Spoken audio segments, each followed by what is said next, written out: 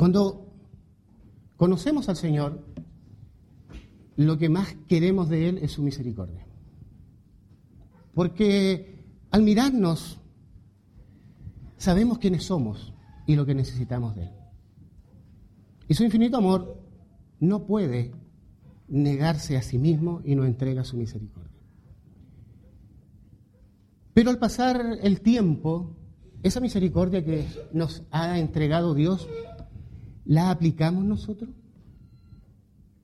¿Hemos aprendido lo suficiente de Dios, de su misericordia, para ser misericordiosos con los demás? ¿Con nuestros hermanos, con nuestros semejantes, con nuestros vecinos, nuestros compañeros de trabajo? El tema de hoy se llama la misericordia de Dios.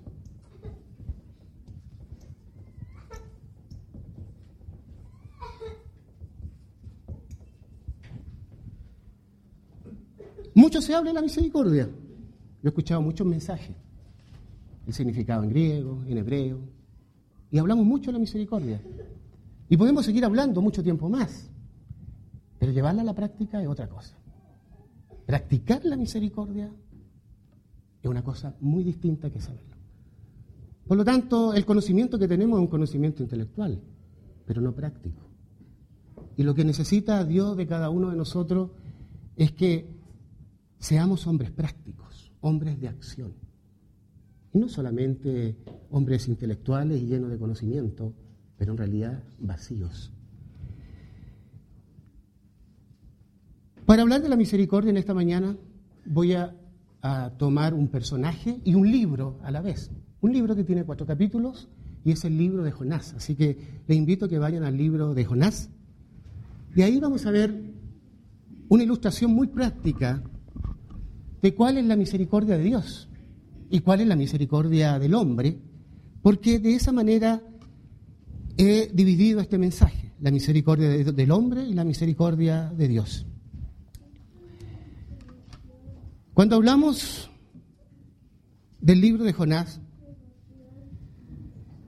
es el único libro del Antiguo Testamento que trata exclusivamente de la comisión encargada a un profeta por Jehová para ir a una ciudad pagana que es la ciudad de Nínive, la capital de Asiria, y proclamar un mensaje de juicio para aquella ciudad, lo que resultó sin duda en arrepentimiento de dicha ciudad. Jonás fue hijo de Amitai y Jonás es un profeta. Jonás significa en hebreo paloma. Ese es su significado. Así que la proposición que les hago esta mañana es ver estos 2 puntos, que es la misericordia de Dios y la misericordia del hombre. Vamos a partir primero por lo más básico, que es la misericordia del hombre. De este hombre que trata el libro de Jonás es justamente de su persona, quien era un profeta. ¿Y cómo podemos saber que es un profeta? Si vamos al libro de Segunda de Reyes, sin apartarse del libro de Jonás, Segunda de Reyes, capítulo 14, verso 25, dice: Él restauró los límites de Israel desde la entrada de Hamat hasta el mar de Araba, conforme a la palabra de Jehová, de Dios de Israel, la cual él había hablado por su siervo Jonás, hijo de Amitai, profeta, que fue de Gad-Efer.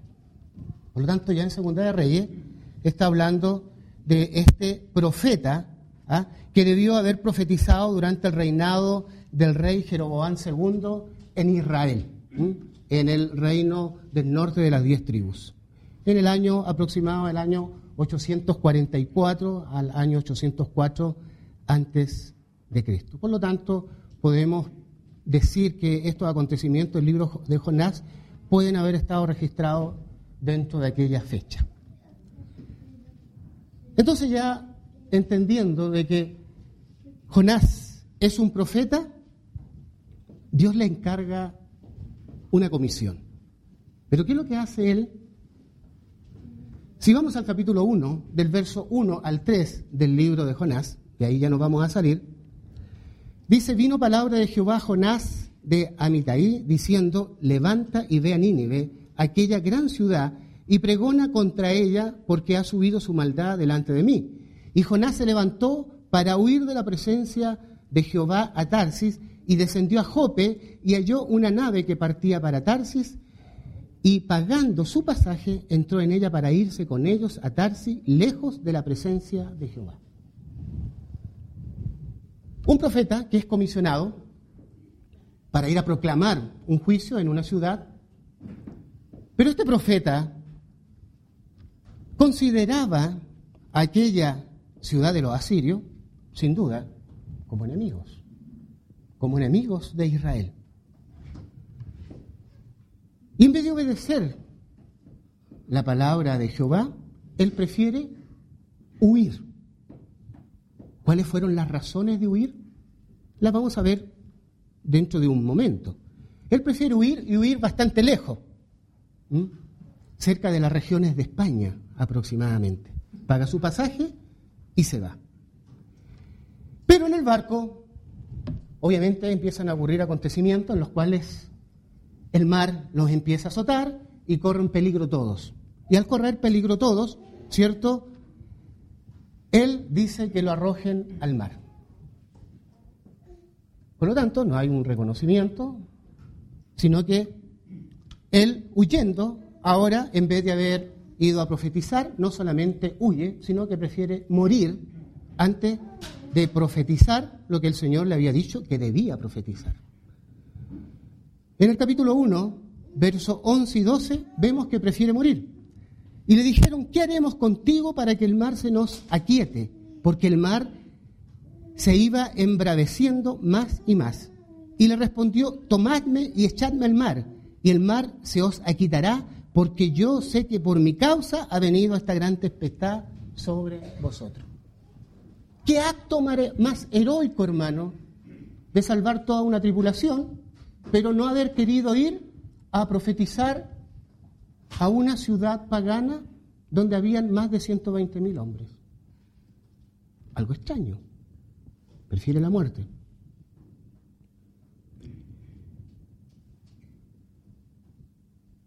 Pero luego, sabemos la historia, que es tragado por un pez, y dentro del pez, él hace una oración y promete cumplir su voto.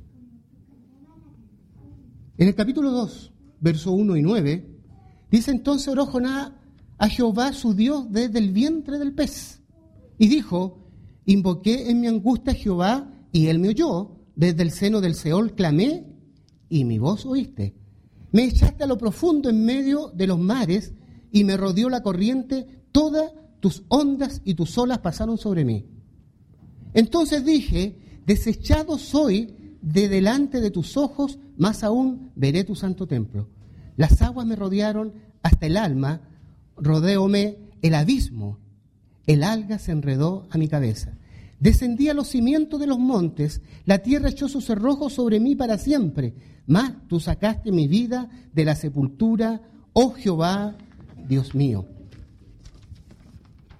Cuando mi alma desfallecía en mí, me acordé de Jehová, y mi oración llegó hasta ti en tu santo templo. Los que siguen vanidades ilusorias, su misericordia abandonan. Mas yo, con voz de alabanza, te ofreceré sacrificios, pagaré lo que prometí. La salvación es de Jehová. ¿Qué oración más hermosa y del lugar más extraño que podemos encontrar? Dentro del vientre de un pez. Sin duda, está pidiendo misericordia, invocando a Jehová.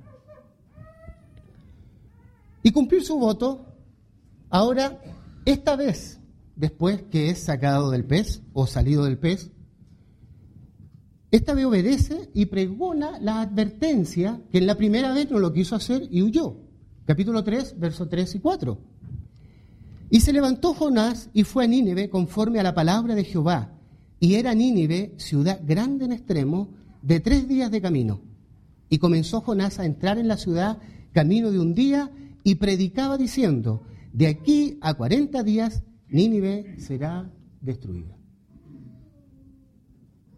Vemos que el libro de Jonás habla más de Jonás que del mismo mensaje. El mensaje era muy simple, que iba a venir un juicio sobre Nínive. Después de esto, obviamente, todos en Nínive, incluyendo el rey, hacen luto, se arrepienten, sacrifican a Jehová y Dios muestra su misericordia. Pero ¿qué pasa con Jonás? Empezando esta historia, él no quería ir. Huye. Ahora, en una situación muy extrema dentro de un pez, promete cumplir su voto. Va, pregona lo que Jehová le había dicho, pero luego se enoja. El enojo de Jonás, capítulo 4, verso 1. Después que la ciudad se arrepiente, el verso 1 dice, pero Jonás se apesumbró en extremo y se enojó. ¿Por qué se enojó?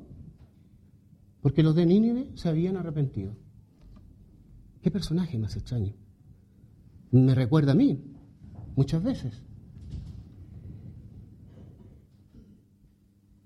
Y en oración, fíjense, ahora en una nueva oración, dice a Dios por qué había desobedecido la primera vez. Capítulo 4, verso 2. Y oró Jehová y dijo, ahora, oh Jehová, ¿no es esto lo que yo decía estando aún en mi tierra? O sea, en Israel. Por eso me apresuré a huir, dice, a Tarsis, porque sabía yo que tú eres Dios clemente y piadoso, tardo en enojarte y de grande misericordia, y que te arrepientes del mal. Estaba arrepentido porque los de Nínive estaba enojado porque los de Nínive se habían arrepentido. ¿O estaba enojado con Dios porque había sido misericordioso? A mí me parece que ambas. Y le está dando las razones por las cuales no fue la primera vez y por eso huyó. Porque sabía que Dios, y conocía muy bien a Dios, y conocía su carácter. Sabía yo que tú eres Dios clemente y piadoso, tardo para enojarte y grande en misericordia. Sin duda que estaba en juego su prestigio como profeta. ¿Cómo un profeta puede profetizar algo y no se cumple?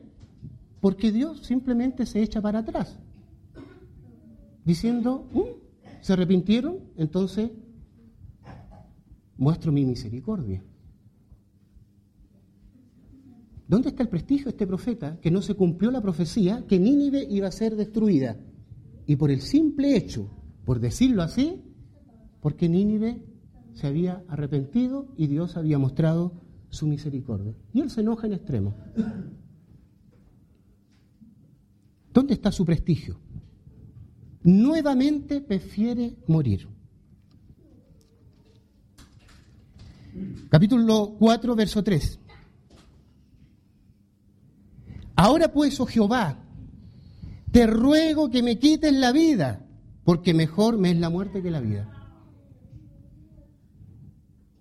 ¿Estás enojado? No podemos decir otra cosa. ¿Cómo iba a volver a su tierra si una profecía que fue a profetizar no se cumplió? ¿Dónde está su prestigio como hombre de Dios? A veces nuestro prestigio también tiene más importancia, nuestro honor tiene más importancia que a veces usar de la misericordia. Pero fíjense que Jonás no pierde las esperanzas de que la ciudad sea destruida, a pesar de que Nínive se había arrepentido y Dios había usado su misericordia. Capítulo 4, verso 5. Y salió Jonás de la ciudad y acampó hacia el oriente de la ciudad y se hizo allí una enramada y se sentó debajo de ella a la sombra hasta ver qué acontecería en la ciudad.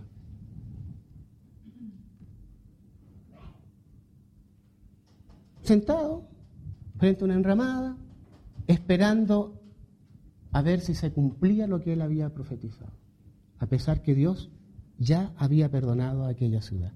Tenía la esperanza de que Nínive fuera destruida.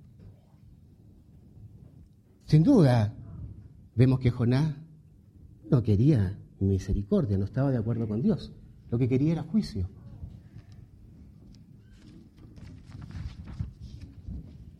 Por tercera vez, prefiere morir. Capítulo 4, verso 8. Y aconteció que al salir el sol, preparó Dios un recio viento solano, y el sol hirió a Jonás en la cabeza, y se desmayaba y deseaba la muerte, diciendo: mejor sería para mí la muerte que la vida. Claro, Dios había hecho crecer una calabacera para que le diera sombra, luego mandó un gusano que se comiera la calabacera, mandó un viento fuerte, el sol estaba sobre la cabeza de Jonás, y Jonás, obviamente viendo que no sucedía ni un juicio contra Nínive y no era destruida, más encima el sol le estaba pegando en la cabeza, nuevamente dice: mejor sería para mí la muerte que la vida.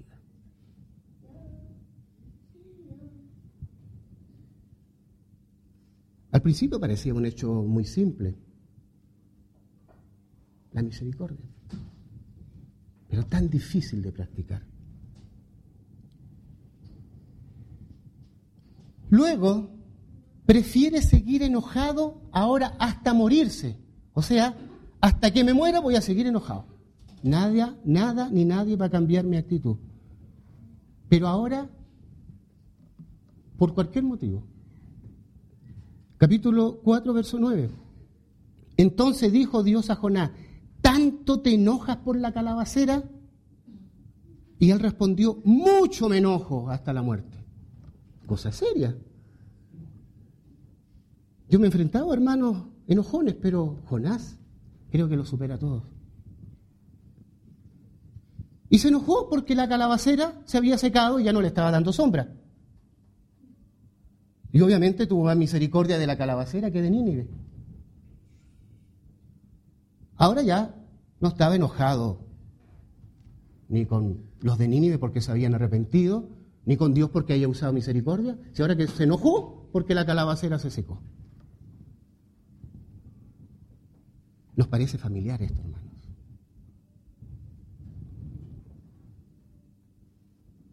Y la misericordia de Jehová está mal canalizada. Como muchas veces también nuestra misericordia está mal canalizada. Capítulo 4, verso 10. Y dijo Jehová: ¿tuviste tú lástima de la calabacera en la cual no trabajaste, ni tú la hiciste crecer? Que en espacio de una noche nació y en espacio de otra noche pereció. ¿De quién había tenido misericordia Jonás? De una simple calabacera, de una simple enramada, de un arbusto.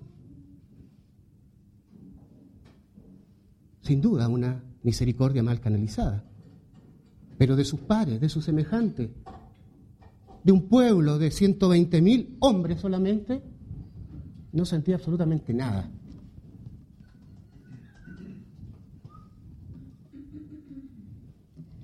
A veces nos preocupamos más de un abollón en el auto, tenemos más misericordia en nuestro auto que de un hermano. Las vamos a arreglar inmediatamente y hacemos que el seguro lo cubra. Como un hermano no tiene seguro. Ahora vamos a ver la misericordia de Dios, en contraste con la misericordia del hombre. Y aquí pusimos a Jonás, que al final su misericordia mal canalizada, y desde el principio hasta el fin siempre lo vimos enojado. La misericordia de Dios. Dios, sin pongan su dedo en el libro de Jonás, pero vayamos a Jeremías. Capítulo 32, verso 17. Podemos hablar mucho de Dios, pero quise tomar este texto. Jeremías 32, 17. Dice: oh Señor Jehová, he aquí tú hiciste el cielo y la tierra con tu gran poder, y con tu brazo extendido, ni hay nada que sea difícil para ti. Un hombre, un profeta, un hombre de Dios, versus Dios, el creador del cielo y de la tierra, y en el cual no hay nada difícil para él. Vemos la misericordia de Dios por Nínive. Volvamos al capítulo 1 nuevamente. La misericordia de Dios por Nínive. Capítulo 1, versos 1 al 2. Vino palabra de Jehová a Jonás, hijo de Amitai, diciendo: levántate y ve a Nínive, aquella gran ciudad, y pregona contra ella, porque ha subido su maldad delante de mí. El que pregonara que iba a ser destruida, sin duda Dios esperaba un resultado de aquella ciudad, que era que se arrepintieran. Si lo hubiera querido destruir, no les avisa, lo destruyen, ¿no?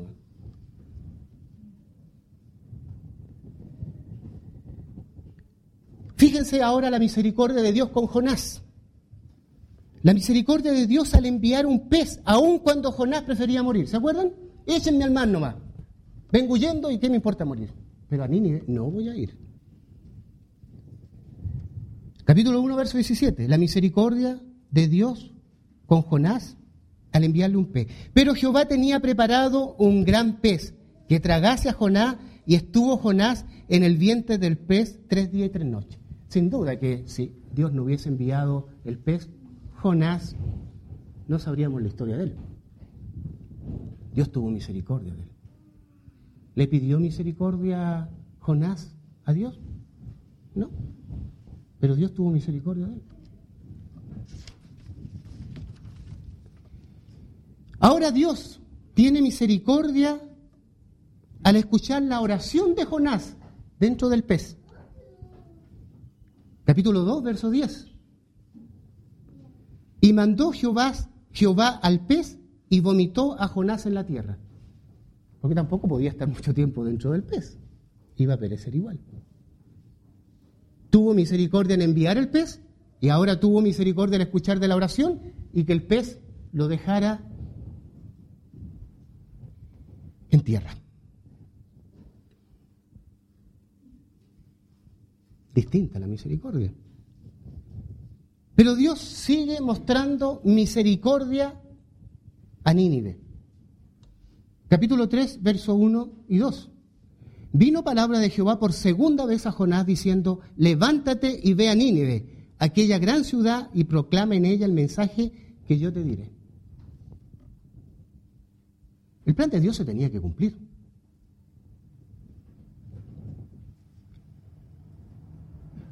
No por los acontecimientos y por lo que había ocurrido con Jonás, Dios había olvidado de que se tenía que ir a proclamar el mensaje a Nínive. Los hombres de Nínive, después del mensaje, creyeron. Capítulo 3, versos 5 al 9. Y los hombres de Nínive creyeron a Dios y proclamaron ayuno y se vistieron de cilicio desde el mayor hasta el menor de ellos. Y llegó la noticia hasta el rey de Nínive, y se levantó de su silla, se despojó de sus vestidos y se cubrió de cilicio y se sentó sobre ceniza. E hizo proclamar y anunciar en Nínive por mandato del rey y de sus grandes, diciendo: hombres y animales, bueyes y ovejas, no gusten cosa alguna, no se les dé alimento ni beban agua, sino cúbrense de cilicio, hombres y animales, y clamen a Dios fuertemente y conviértanse cada uno de su mal camino, de la rapiña que hay en sus manos. ¿Quién sabe si se volverá y se arrepentirá Dios y se apartará del ardor de su ira? Y no pereceremos. Frente a lo que estaba diciendo el rey y la gente de Nínive, ¿Dios no iba a tener misericordia? ¿Pero qué pasaba con Jonás? Ya vimos a Jonás.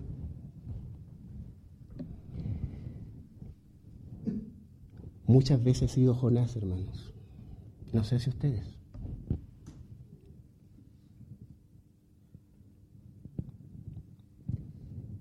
Dios muestra su misericordia y perdona a Nínive.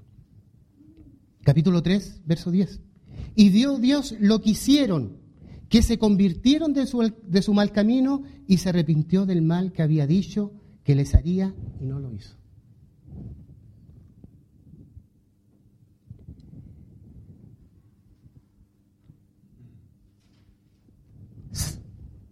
Ya vimos anteriormente que Jonás se enojó tanto, hasta en extremo. Pero miren lo que le dice el Señor en el capítulo 4, verso 4. Y Jehová le dijo, ¿haces tú bien en enojarte tanto?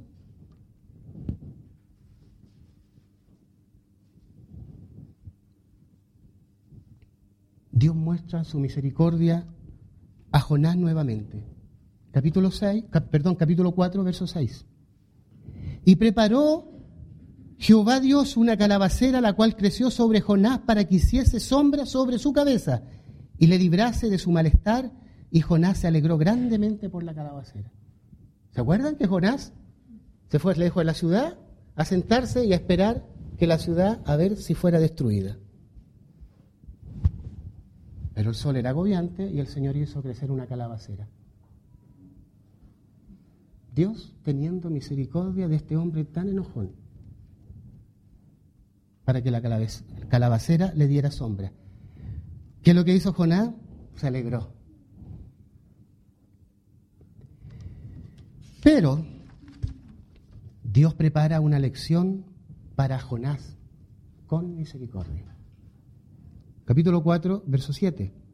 Pero al venir el alba del día siguiente, Dios preparó un gusano, el cual hirió la calabacera y se secó.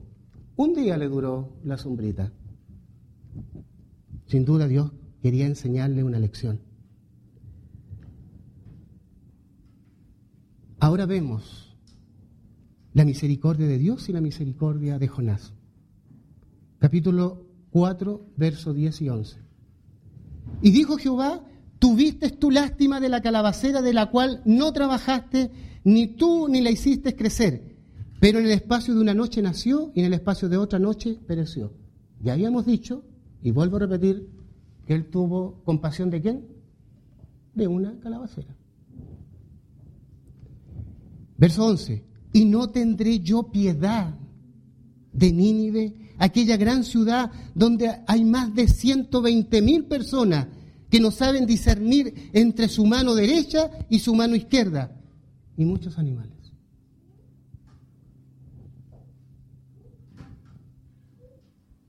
Yo creo que usted ya habrá sacado los resultados. ¿Quién realmente nos da una lección de misericordia?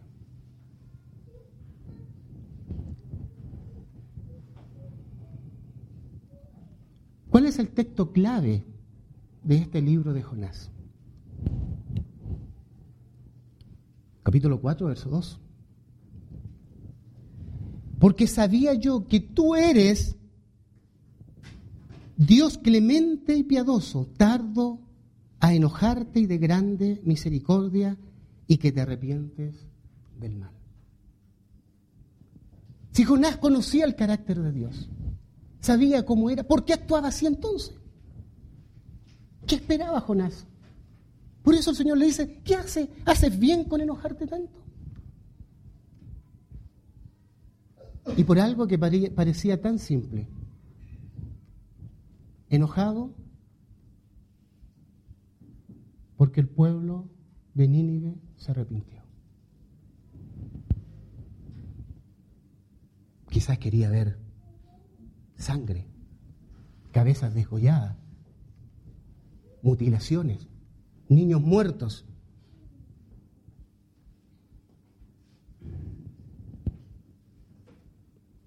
Muchas veces se nos ha pasado eso por la cabeza también a nosotros, cuando no queremos usar de la misericordia y queremos hacer juicios.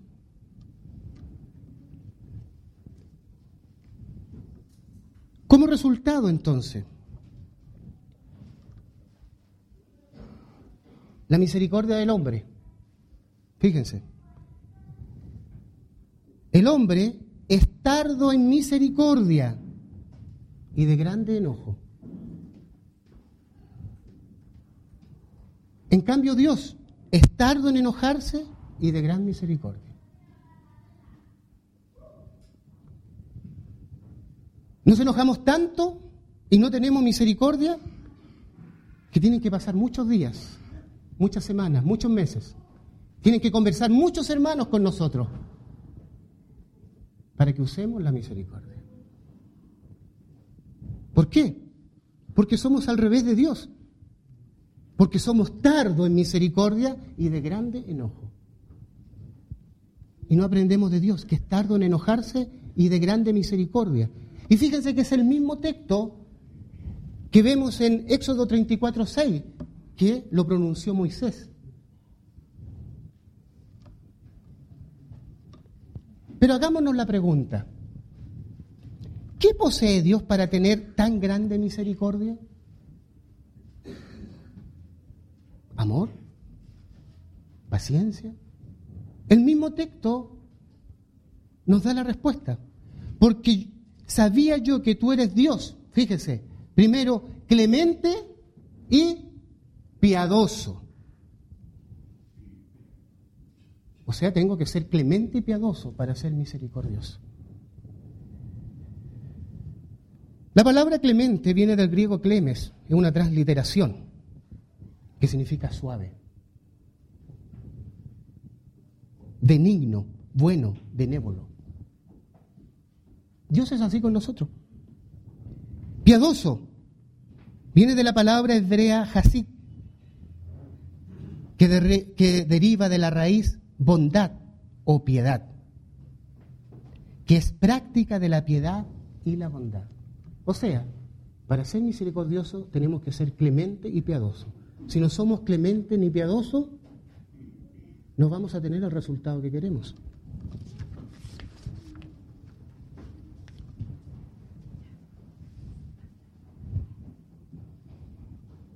Mucho hablamos de Jesús,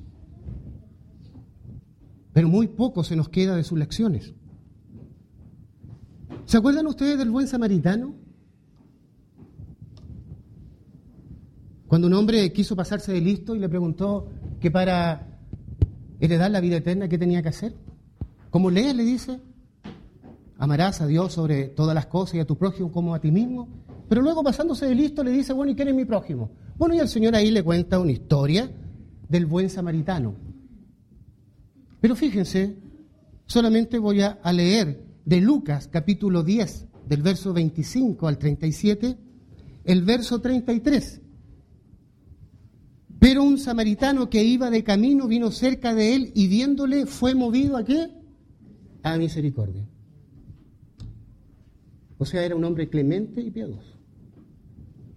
O sea, se puede lograr, hermano. Y fíjese la respuesta del Señor Jesús. Y él le dijo, el Señor le dijo: bueno, ¿y quién crees tú de los tres que pasaron por ahí? Y este hombre al final responde en el verso 37, él dijo: el que usó de misericordia con él. Entonces Jesús le dijo: ve, haz tú lo mismo. ¿Y no es una palabra para nosotros también? ¿No es una enseñanza solamente para un hombre de lo que sale en la Escritura? ¿No nos estará diciendo el Señor también a nosotros: ve y tú y haz lo mismo?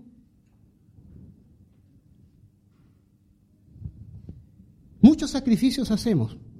Incluso algunos piensan que ya venir el día domingo temprano es un sacrificio. Sacar a los niños, levantarlos. Y todo lo hacemos por Dios. Porque es el primer día de la semana. Porque estamos agradecidos. Porque traemos nuestra adoración. Pero sin tener misericordia, nada de lo que hagamos, hermano, tiene sentido ni tiene valor. Estamos perdiendo el tiempo. La misericordia, hermano, la tenemos que aprender aquí, entre nosotros. Cuando existen problemas, cuando existen dificultades. Ahí debemos aprender la misericordia. Mateo capítulo 9, verso 13 dice, 9:13, pero vayan, fíjense lo que dice el Señor, vayan y aprendan lo que significa misericordia quiero y no sacrificio. Porque no he venido a llamar a justos, sino a pecadores. Concluyamos.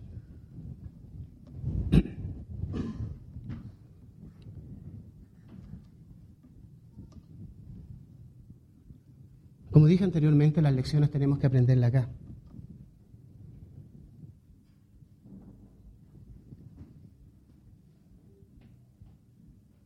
A veces entre nosotros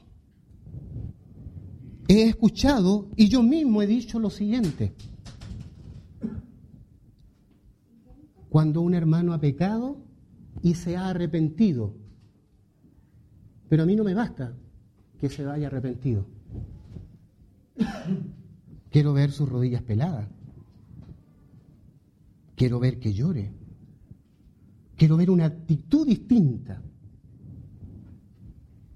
Somos unos verdaderos Jonás.